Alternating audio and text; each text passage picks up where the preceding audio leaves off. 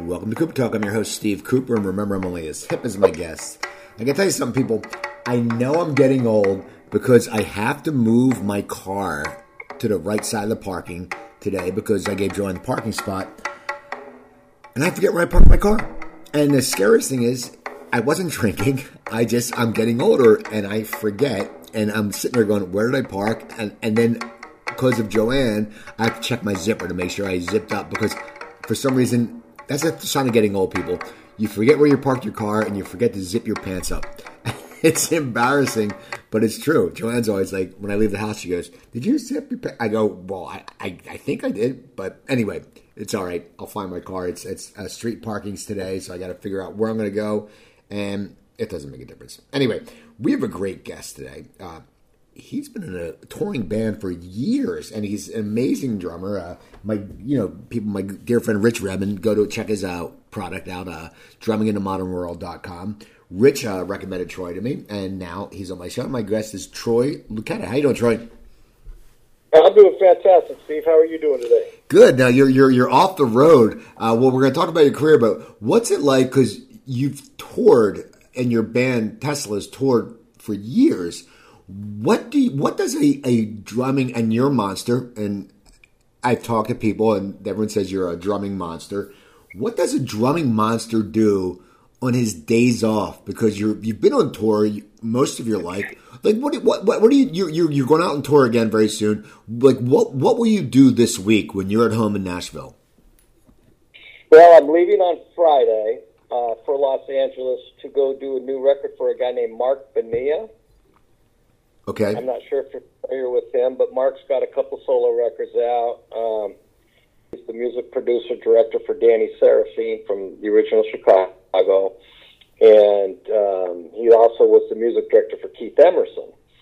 So I've been graced with Mark for the last close to 30 years. I did his two first solo albums, and he decided he's doing a new solo record. So believe it or not, I got up this morning. He sent me some files yesterday to do some pre-production work. So the rest of this week, I'm probably going to prepare a bit because I'll be in the studio with him the following week. So that's probably what I'll do. Part of what else it is that I'm involved with at home is just being home. I just got home. We've been gone for the last close to 6 weeks. I've been home for maybe a week. I'm not even sure if it's been that long. And we start back up with Def Leppard on April 8th through the end of June. So when I come back from Mark, I've got another week at home, and I'm back out. So my time gets eaten up so quickly that I would prefer to be out, working in my garage, cleaning up the house, doing some domestic things, which I've done some of that since I've been home as well. But that's kind of it, I've been, I still try to work. I still try to get up and practice and shed a little bit, work on new things, keep things, that drumming monster thing. I'm not sure about. No, I've watched and I've heard, and I there's my friend Nick Sanchez who listens to the show said, and he lives in Texas or Arkansas. I don't know. He's a friend on Facebook, and he met me through the show. And you're like one of his inspirations. He loves drummers, and I get a lot of drummers. But he was like, "Oh my God, Troy's on." He posted a video of Love Song on my wall, and he's like said, "Oh my God, this guy's the reason why I started drumming." So you are a monster. Well, I thank you for that. I don't fight. I've never felt like that guy. I'm trying to still figure out what it is I do, and I have figured out a few things over the years. Because I know who the drumming monsters are out there, it just keeps me so humble and keeps me working at things. And, maybe I'm starting to achieve a few things that, and those things do happen, over the years when you find yourself showing up in situations and things working out and getting a call back and stuff like that. Yeah, man, I just love the drums. I love my life, and Tesla's been together for 30 years. We're touring. The band just really in a great place right now, and things are really good, and we're extremely blessed 30 years later to still have a career, and things are picking up, you know. Who would you say who would you say are some of who you consider some drumming monsters? Because you're someone who has worked. I mean, it's like you and Rich Redmond, who you know, and that's how we got this interview. And Rich is a good friend, and you guys have been playing forever, and you guys have influences.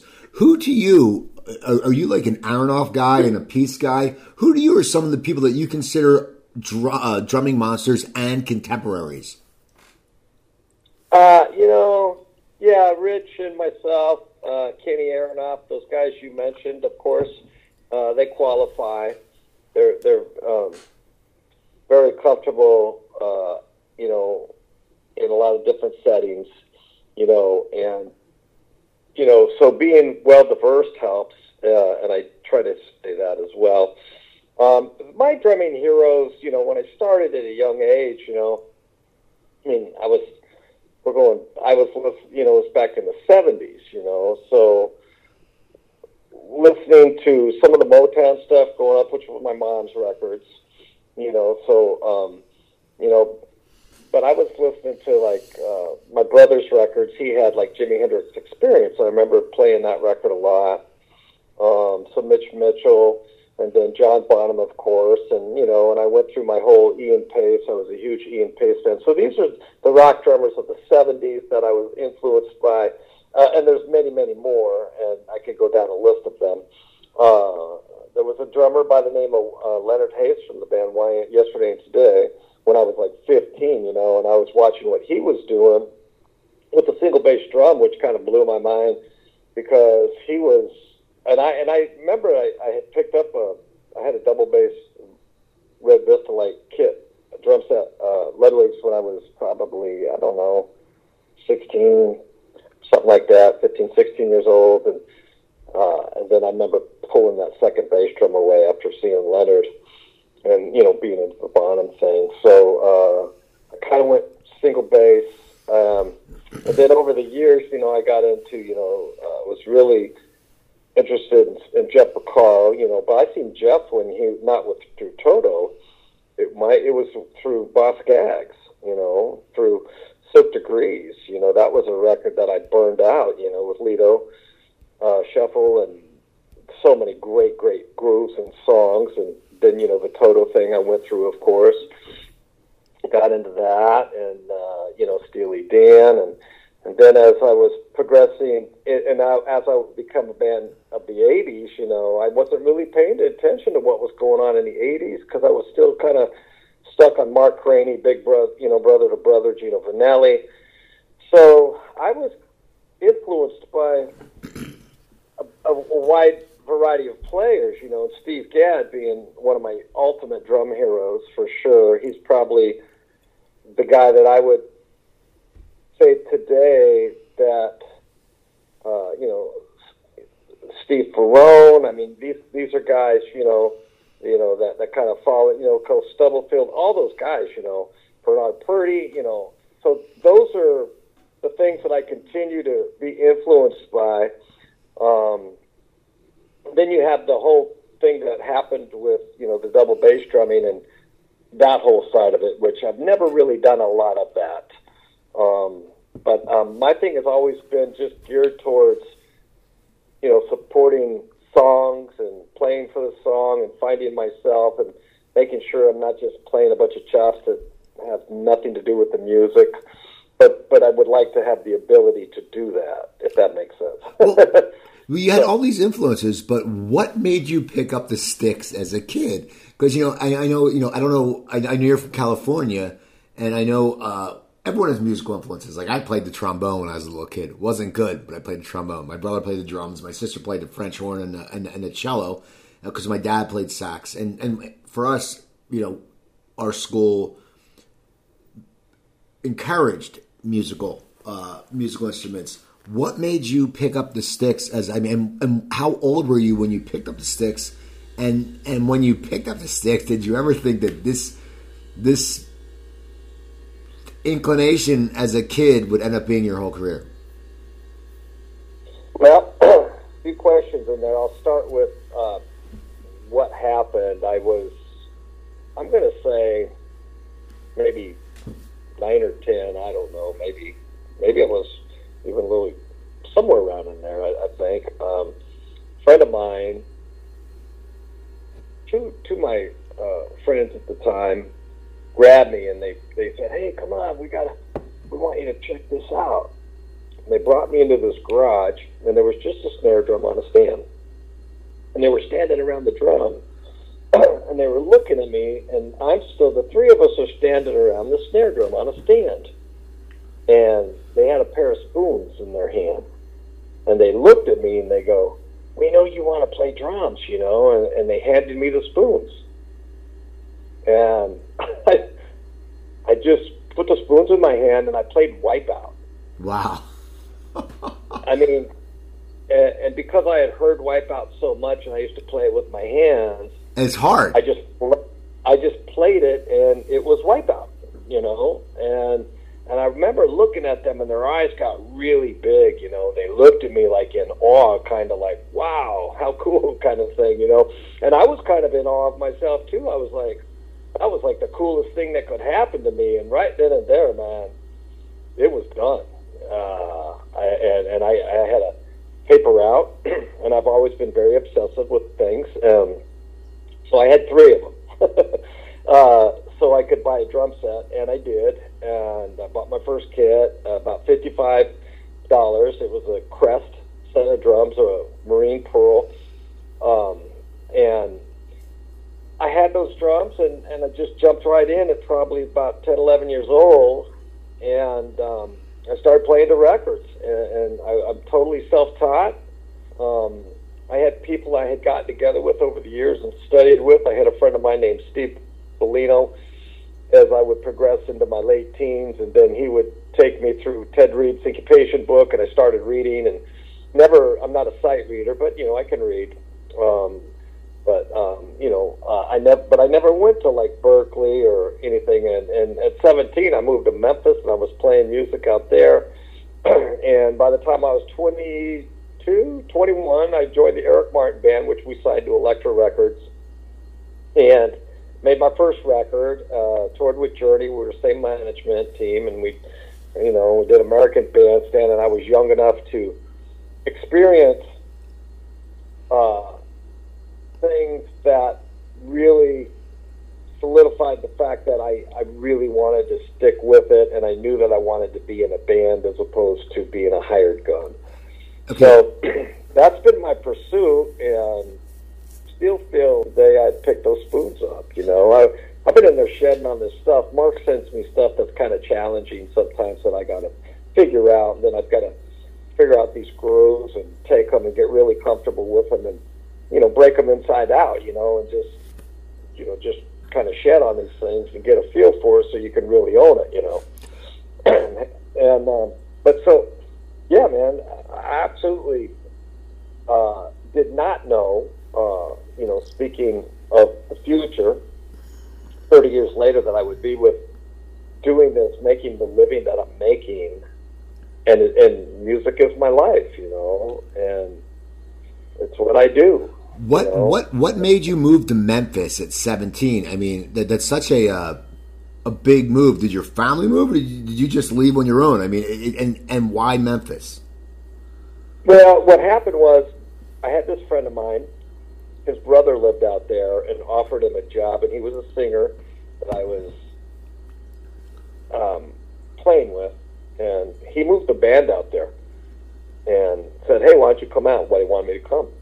And I was like, well, I wasn't doing well in school, quite honestly.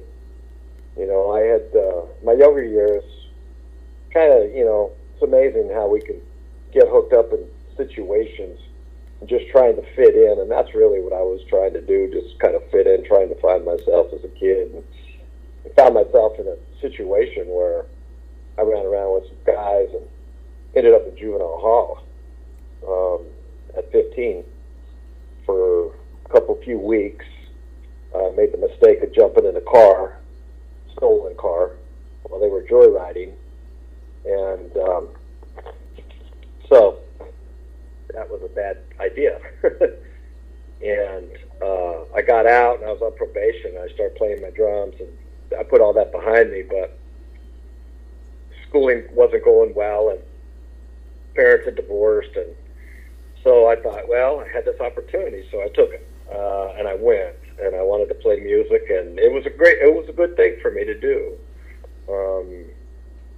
And that's what brought me to Memphis. I was out there for about 6 months, and we were playing, and I ended up coming back to California where I lived. But that's how I ended up there. Now you say you played with Eric Martin. Was he from LA Guns, or is he from Mr. Big? He's a singer for the band Mr. Big. Okay, so you played with him, and then now, how did you hook up with the guys from Tesla? And it always amazes me because it's not like now. We can do anything on the internet. Back then, you couldn't just post, "Hey, we're looking for a singer." It's like I'm moving, so I'm selling some stuff off. I can just go into Facebook Marketplace and go, "Selling a daybed, 125," and you could do it like that. How did you meet those guys, and were you looking to join a band when you hooked up with them? Well, like I said, I found out a few things. What happened was Eric Martin, after the first record on Elektra, we weren't getting picked up for the second record. Herbie Herbert, who managed Journey, continued to manage Eric, took him on a solo route. And I knew that was happening, so the writing was kind of on the wall. And I drove home, and later that week, I guess it had been there was a magazine called BAM Magazine, the Bay Area Music Magazine, that, let people know that we were breaking up. And so I got a phone call from this guy named Dwayne Hitchings. And Dwayne had a big hit with Betty Davis Eyes, Kim Carnes, and he had a song on the charts with Rod Stewart, Passion. He was with Carmine. I think it was Cactus he was in.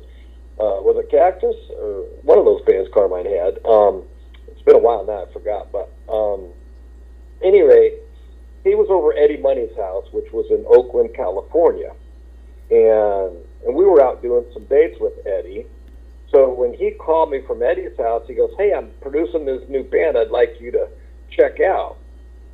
And I was in San Leandro, which was 15, 20 minutes for him. So he jumped in his car and he drove over to my house and played me this demo that he did on an 8-track with a drum machine. They had 2 songs. And I heard Jeff's voice, I heard the songs, and I thought, wow, this is interesting. I thought Jeff had a really unique voice, And that's what led me to Sacramento to kind of audition with the band. They wanted me in the band even before I was in they kind of knew they wanted me, but I didn't know, I was 100 miles away if Sacramento looked from where I was.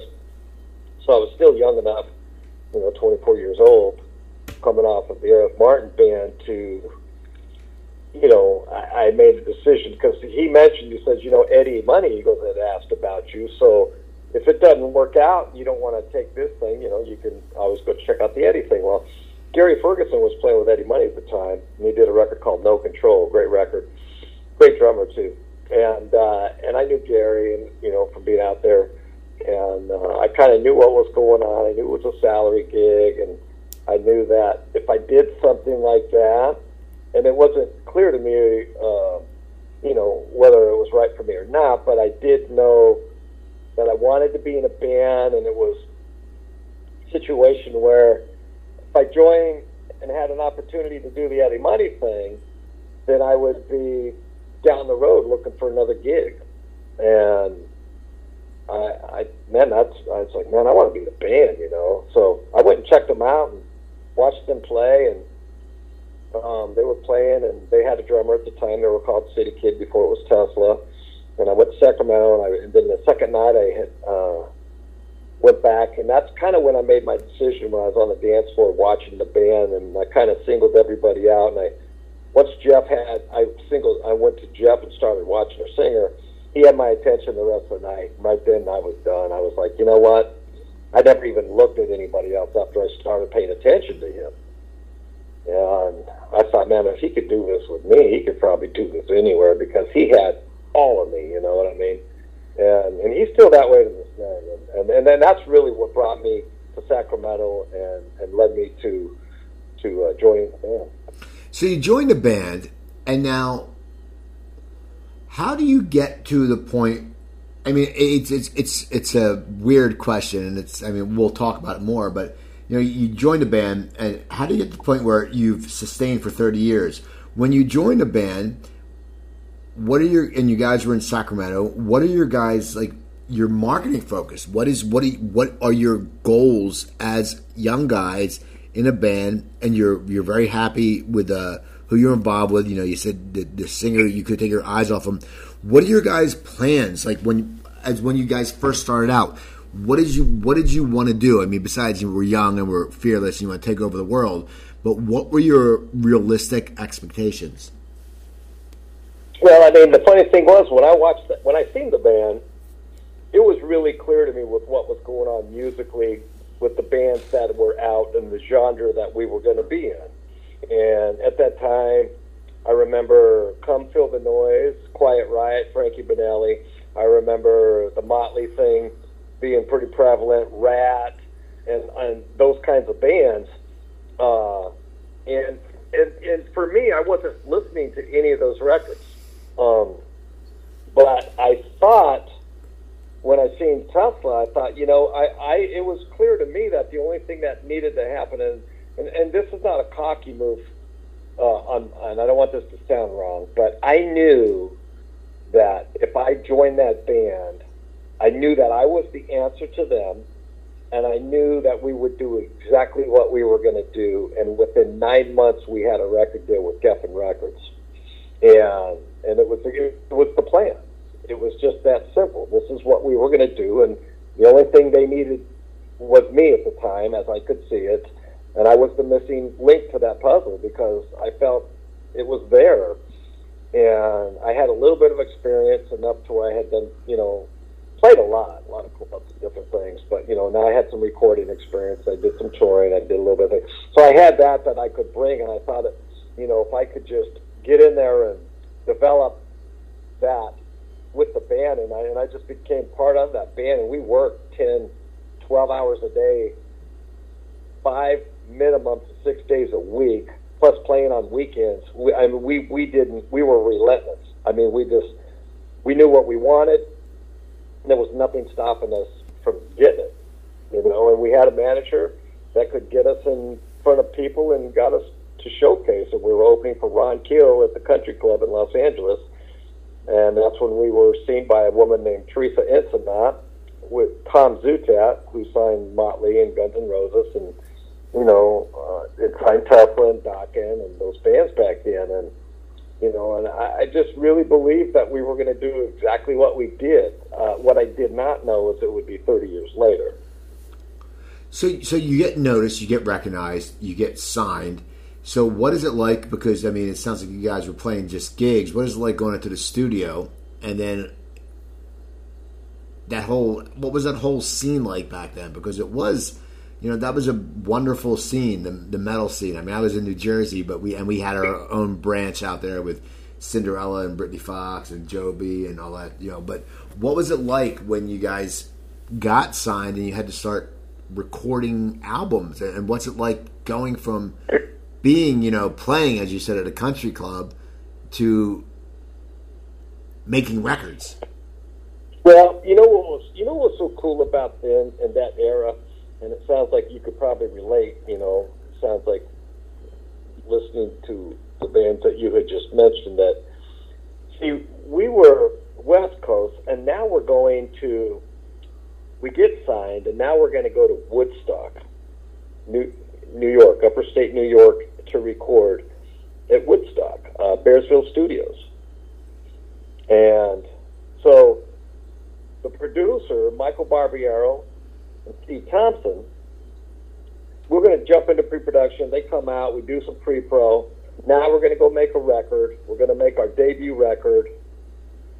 And I knew that we were doing something different than everybody else, in the sense that just, we weren't coming from a glam side of things. We were just coming from the music side of things, of writing songs. Really focused on just, you know, and there weren't a lot of limits. We wrote a lot of music and a lot of different stuff, and we figured out who we weren't, and that was important. But when we got in the studio, we started working, and things started coming together. You know, I remember being done with the first album, going, and I felt a little, you know, I don't even know that I was happy with it. It's interesting, you know. It goes, and it probably was, but sometimes you can't see the forest through the trees. Is that the saying? But you know, coming back later, I realized what that record was and how it affected, how it changed things at that time. You know, when we came out, but. I hope I don't know if I got sidetracked and lost the question here, if I even answered it or not. No, you did, but it was like, you know, you went away, so you guys are in the studio, and then all of a sudden, you know, you're making an album. I mean, that must be a very, and you guys were young. That must be a very amazing experience. It was. It was really amazing because I believed what was getting ready to happen. Everything that happened, I expected that. I mean, I don't know where, it was something in my gut that I just knew. There was no, it was like, well, of course this is happening. This is the way it's supposed to happen. But it was something, I don't know, it's like, you know, people will talk about, are you familiar with The Secret? It's a book. Yeah, it's like the power of positive thinking, right? And, you know, that whole thing, you know, and just seeing something before it happens, and you know, and I seen that. I really felt all of that.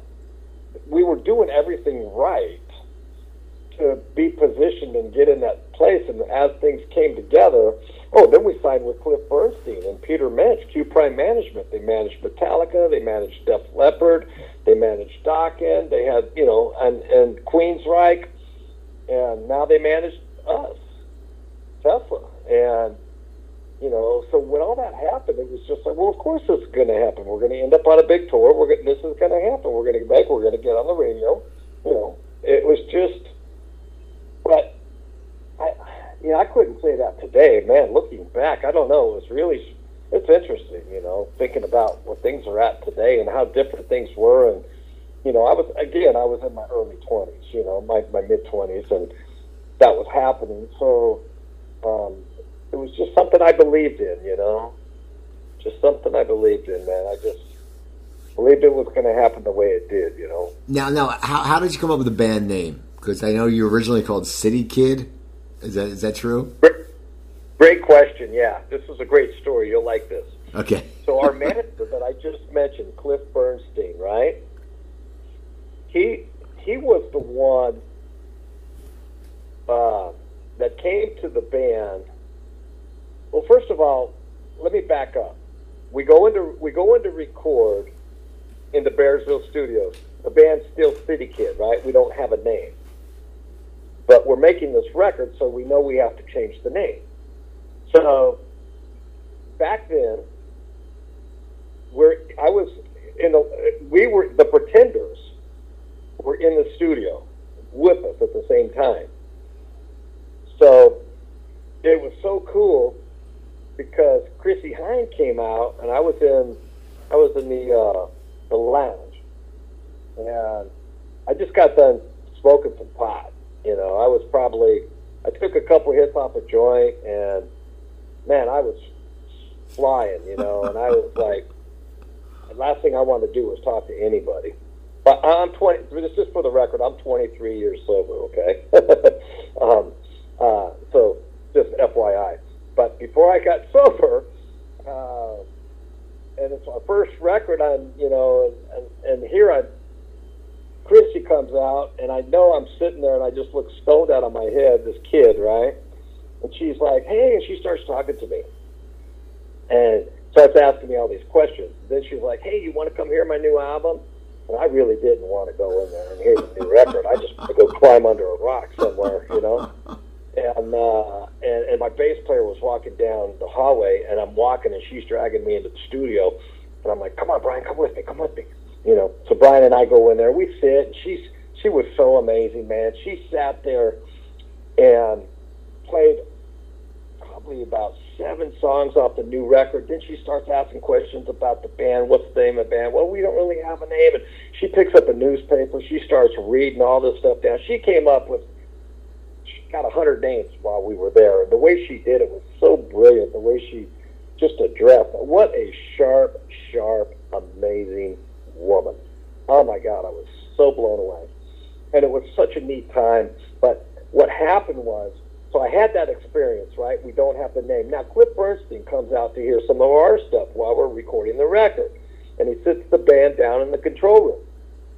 He says, look, he says, have you guys ever heard of this guy named Nikola Tesla? First of all, I think he said, no, that's right. He goes, how about Tesla? And we're like, Tesla? What's a Tesla?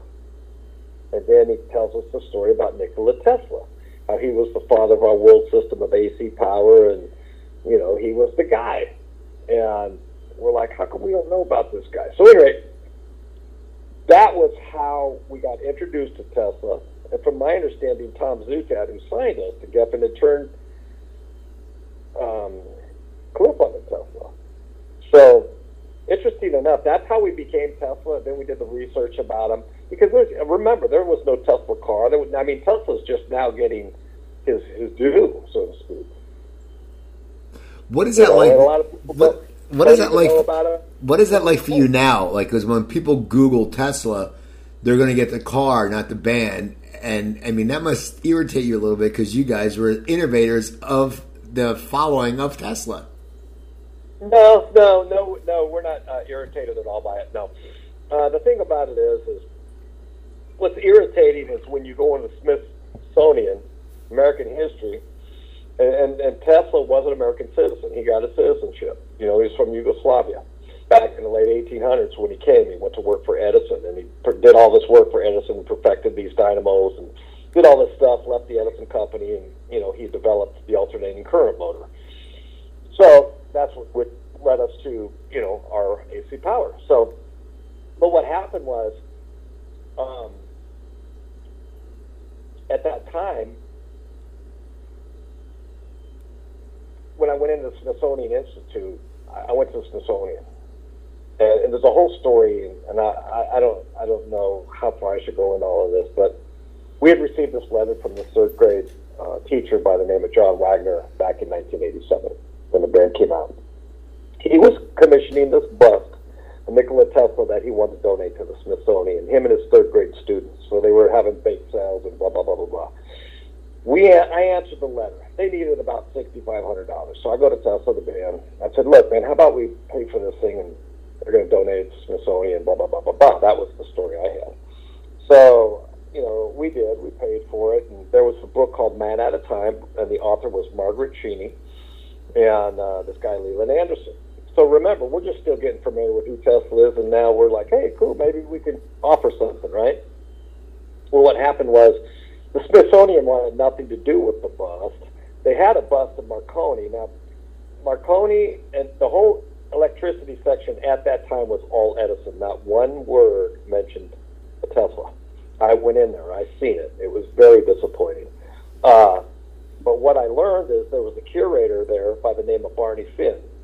And John Wagner, the teacher, was communicating with him. And John was always kind of throwing rocks his way and not too happy with this guy because of what they weren't doing. And so I politically I called the guy up, say, hey, what's up? You know, introduce myself. And, hey, you know, I'd like to come down to the museum. And then I win.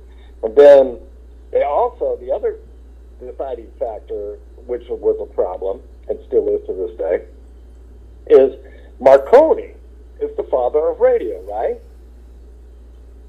Right. What do you think? Right? No, he's not.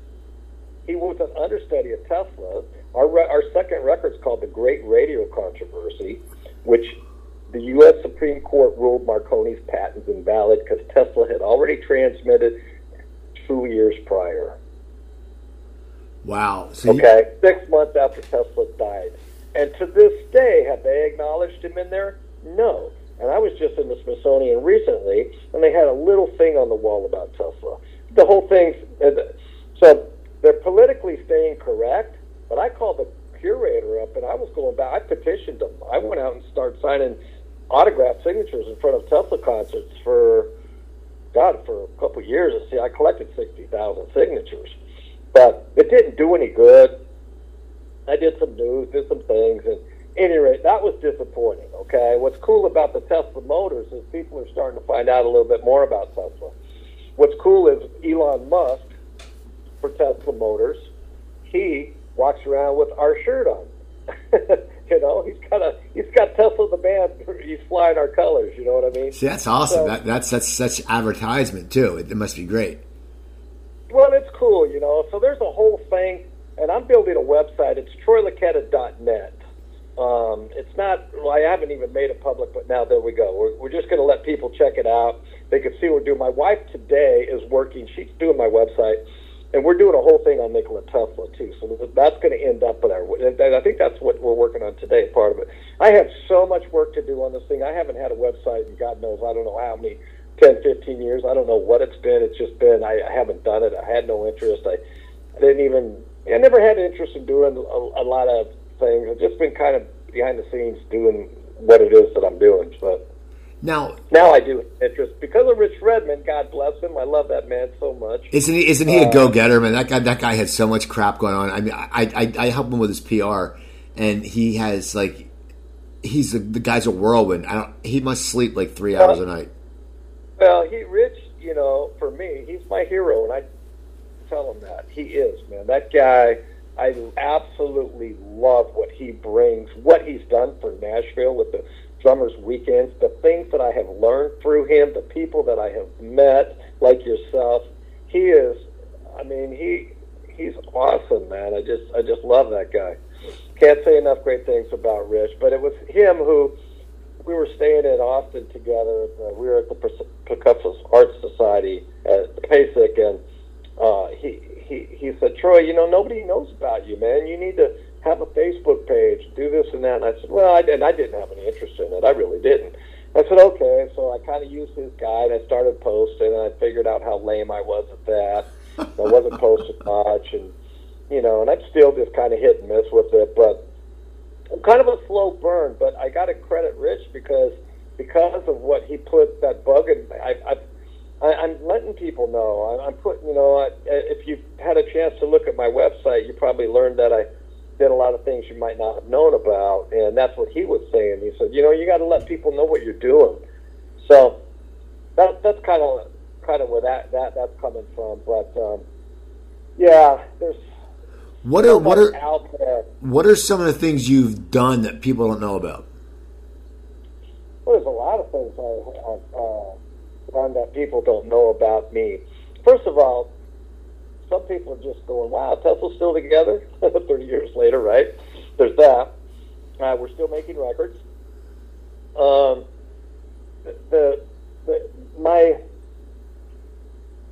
The stuff that I really love to play is not just rock and roll based, you know. I love Latin music, I love jazz music, I love soul, funk, I love R&B, I just love music, you know. And so you probably wouldn't picture me on a Doris Day record, but I'm on her last record, and I'm playing brushes. You know, I did an R&B record with Frida Payne, which is back in '01. People don't know about it because I never really promoted it, but I got it on my website now, and you can listen to a track or two. You hear the Doris Day track, and then you can hear like Frida Payne, and you hear me playing R&B stuff, and you're never going to know it's me. And then I'll be playing, you know, Keith Emerson.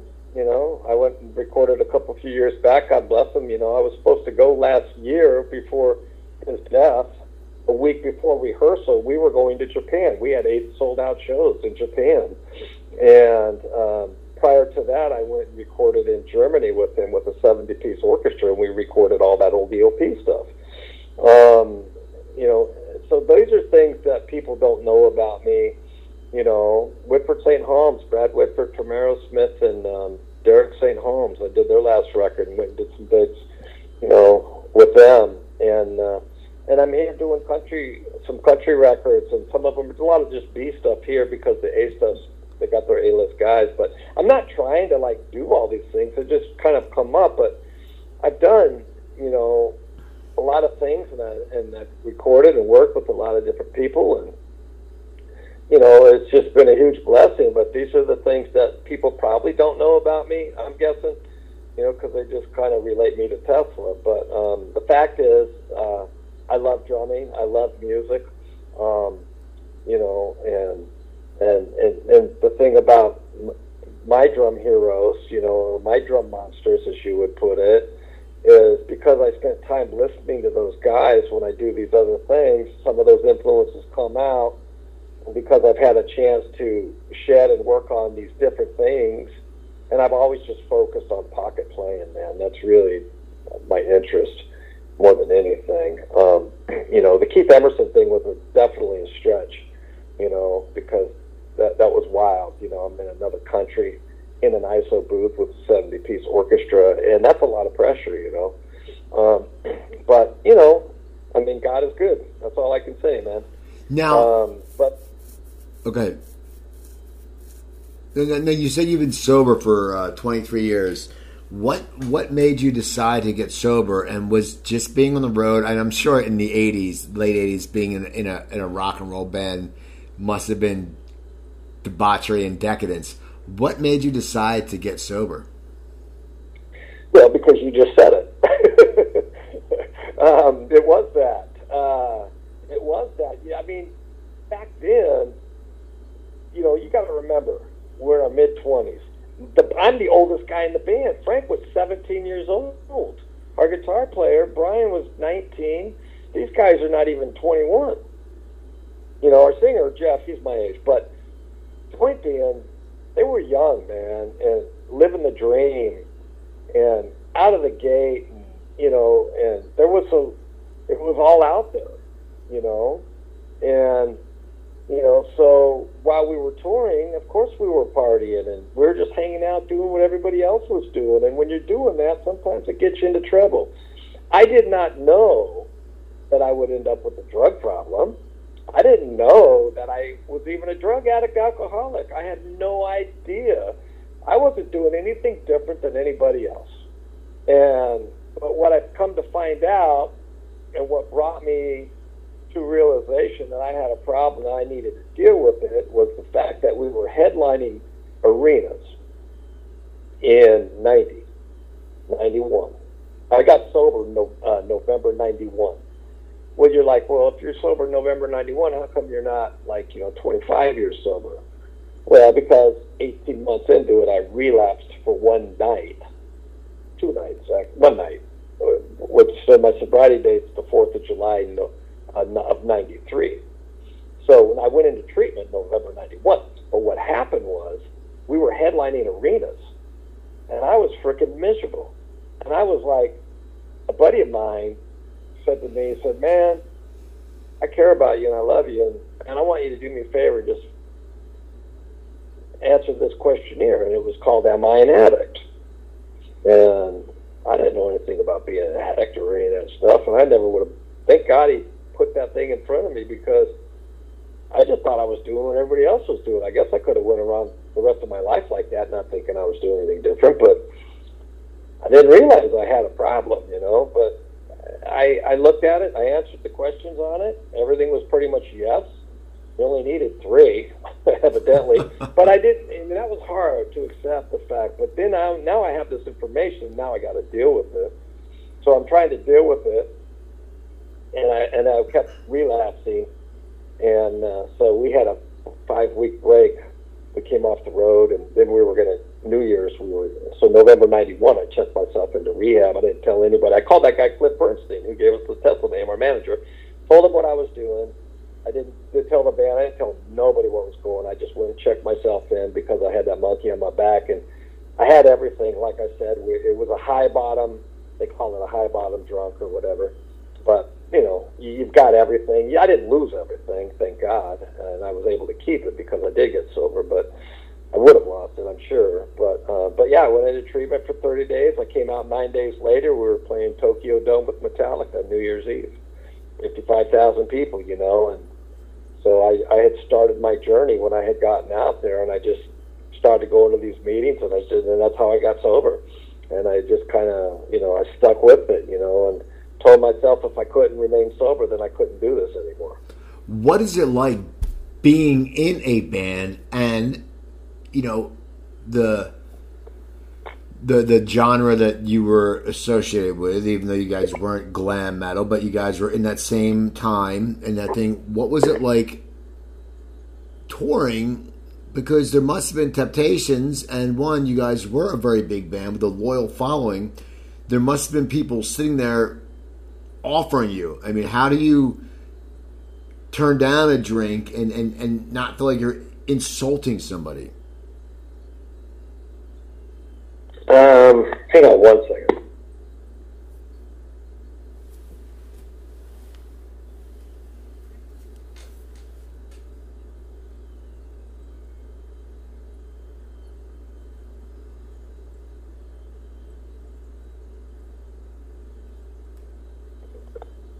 Sorry about that. I had to deal with something real quick. Sorry about the wait. Well, the thing about it is, God, that's a great question. Yeah, you really have some really wonderful questions, by the way. Thank you. I just run with it. I do my research and I run with it, and I just feel the interview out. But thank you. I appreciate it. I don't know that I've ever talked about a lot of this stuff, and I love talking about it. I don't have a problem with it at all because I am sober. That was the thing that was challenging, and I've learned so much since then. First of all, I check into rehab.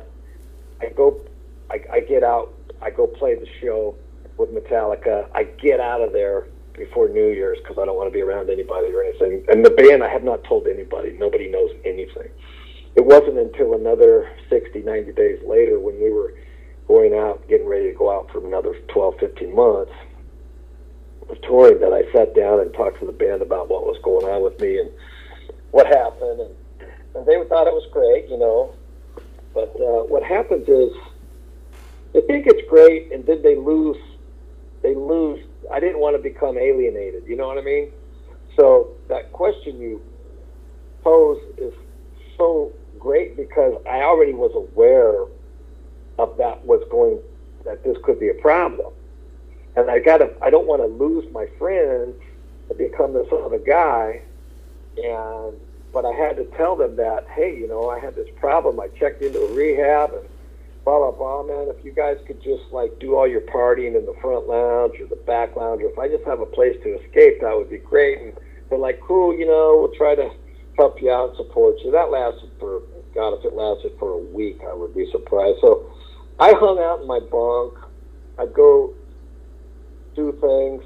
They would be still going out, and so when they would go out, I would make it a point to go to the bar with them and hang out. But once I started getting uncomfortable, I just check out, But the fact that I kept showing up, and then I drink coffee, so and I smoke, so I just didn't want to feel different because I already did feel different. So I made it a point to stay connected as much as I could with them, but they were happy because they knew me, and I think they really were pretty proud of me. And to this day, I think it's probably more evident. And by the way, there hasn't been an ounce of alcohol on a Tesla tour since '04. Not one drug, not one drink, not one beer backstage. So everybody got sober, or just nope. just when you're performing? They just kind of figured it out because I never preached to the band. I never said anything. I just did my own thing. At one time, they just decided that it was becoming a problem on the road, and we needed to be a business. And you can't go to work and drink, so why should you be able to come out here and drink? Right. That's such a good point, because people. I used to do stand-up comedy, And believe me, I like to drink and do all that stuff. But my thing was I would never, before I went on stage, I would never have a drink. And people, I know comics who would get hammered and they go, why don't you do a shot with me? I'm like, when I get done my set, I will have a drink with you. But you're right, it is our job. And people, for some reason, people don't connect that. Like sitting there going, you're a drummer for a popular major band. You go to work to play the drums. And it's so funny. People think that musicians can just, and comics or anyone performing, can just get hammered before they go to work. And it's like, no, because you're doing a job. And that's what always cracks me up, especially with musicians. It's like, oh, man, people always go, oh, they do two things. Oh, man, that guy was hammered. He was great. Or he was hammered, it took away from the show. But they expect a musician to be a partier. Well, and it was almost a prerequisite back in the day when we were doing what we were doing. It was like, you don't even want to tell somebody you don't party, right? But then I would meet these guys that didn't party, and they had it together, and you're right, they didn't quite fit in, and I noticed that, but I was attracted to that as well. But yeah, it's. Again, I was lucky enough to be at the top of the mountain. The bank account was full. We're selling millions of records. We're touring. We're headlining arenas now. And now you're like, wow, you got a problem, and you realize that you're empty. And once you figure out why, then you start your journey, man. And that's a heck of a place to be, man. Now, for you, you've been sober for years. Your band has been around for years. What is it like for you now when you meet fans who have followed you for 30 years? I mean, I'm 52, and I think, 30 years ago, I was graduating college. But, I've listened to your music, and what is it like for you when you meet someone who sits there and, who was 18 when they started listening to you, and now they have kids, and now your band, when you guys play, they probably bring their kids. What kind of feeling is that? It's the most amazing feeling in the world, man. It is. It's like having a grandson, which I do. And the thing about it is these young kids show up. It blows me away. I see these kids, they're not even 10 sometimes, and they're singing our songs. And I'm like, that just trips me out, man. It's like there's a whole new generation of people that are discovering the music, And with our fans that are older and they come and they do bring their kids, or they found out through their mom, or I just see teenage girls out there and they're just, it blows my mind. I'm like, they're singing all the words to Love Song, What You Give. They know all these songs. They know the songs they like, and you got the guys out there rocking out to Modern Day Cowboy, the heavier stuff. But it's a beautiful feeling, man. 30 years later, I never would have imagined that it would be like it is, and to experience it and be fully present is really a gift. What do you think made you guys stay together? Well, we did break up.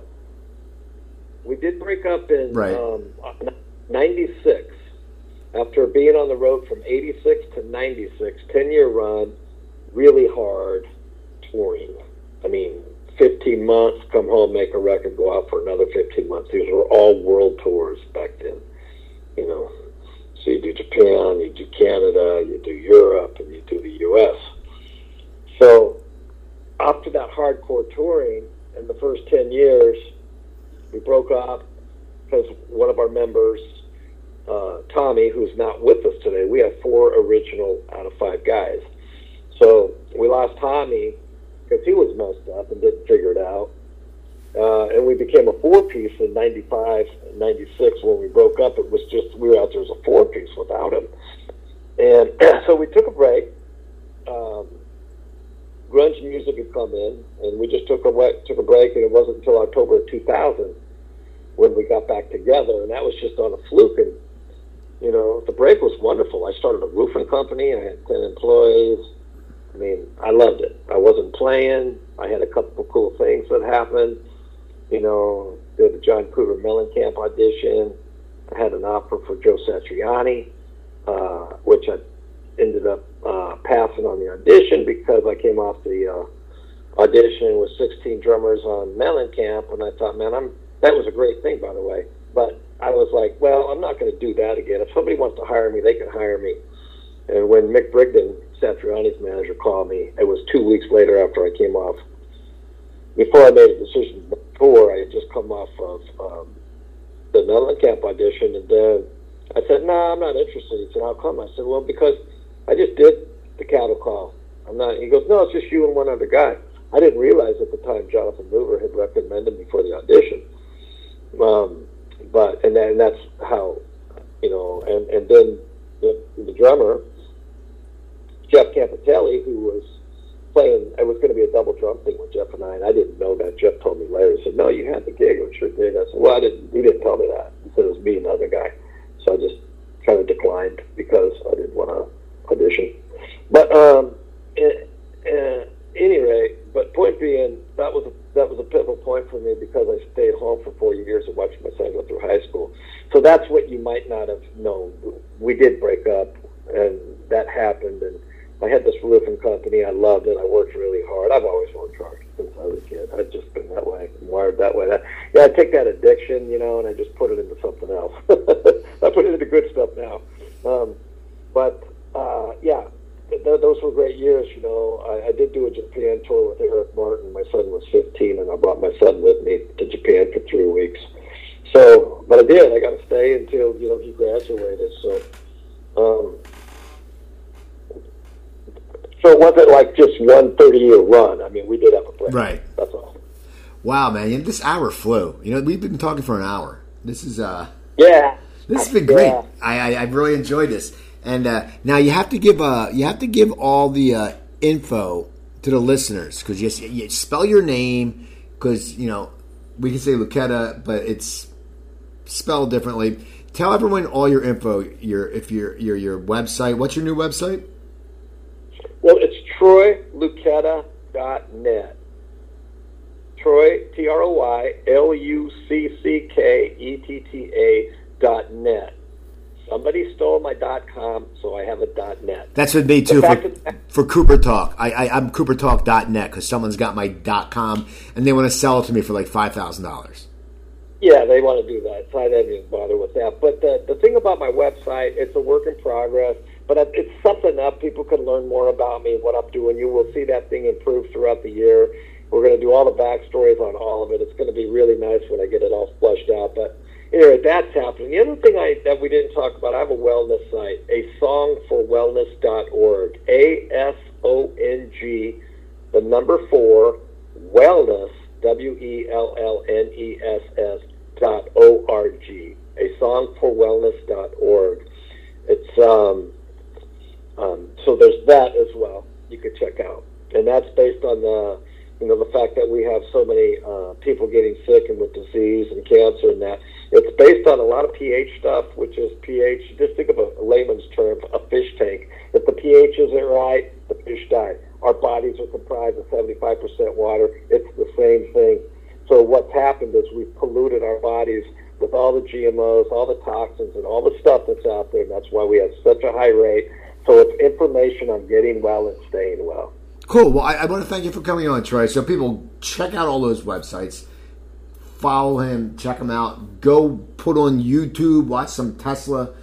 Learn about Tesla because, they're bringing them back to the forefront. I mean, Elon Musk is there, but these guys are before Elon Musk. And people follow me on Twitter. I'm at Cooper Talk on Twitter. I tweet all the time. I have fun. Tweet at me. Go to CooperTalk.net. I have 596 or 7 episodes posted. You can email me at CooperTalk.net. And don't forget my other website, StopTheSalt.com. It's my cookbook, Low Sodium Cooking for One Without Killing Yourself. When I had my health problems, I wrote the cookbook, 120 easy recipes, no pictures to intimidate you, no long list of ingredients. You can get it at Amazon.com, but if you buy it from StopTheSalt.com, I make more money But yeah, I tell you guys that a week, and you still buy it from Amazon. Anyway, so please check out Tesla, check out Troy, check out his websites. I'm Steve Cooper. I'm only as hip as my guest. Don't forget, drink your water, eat your vegetables, take your vitamins, and I'll talk to you guys next week.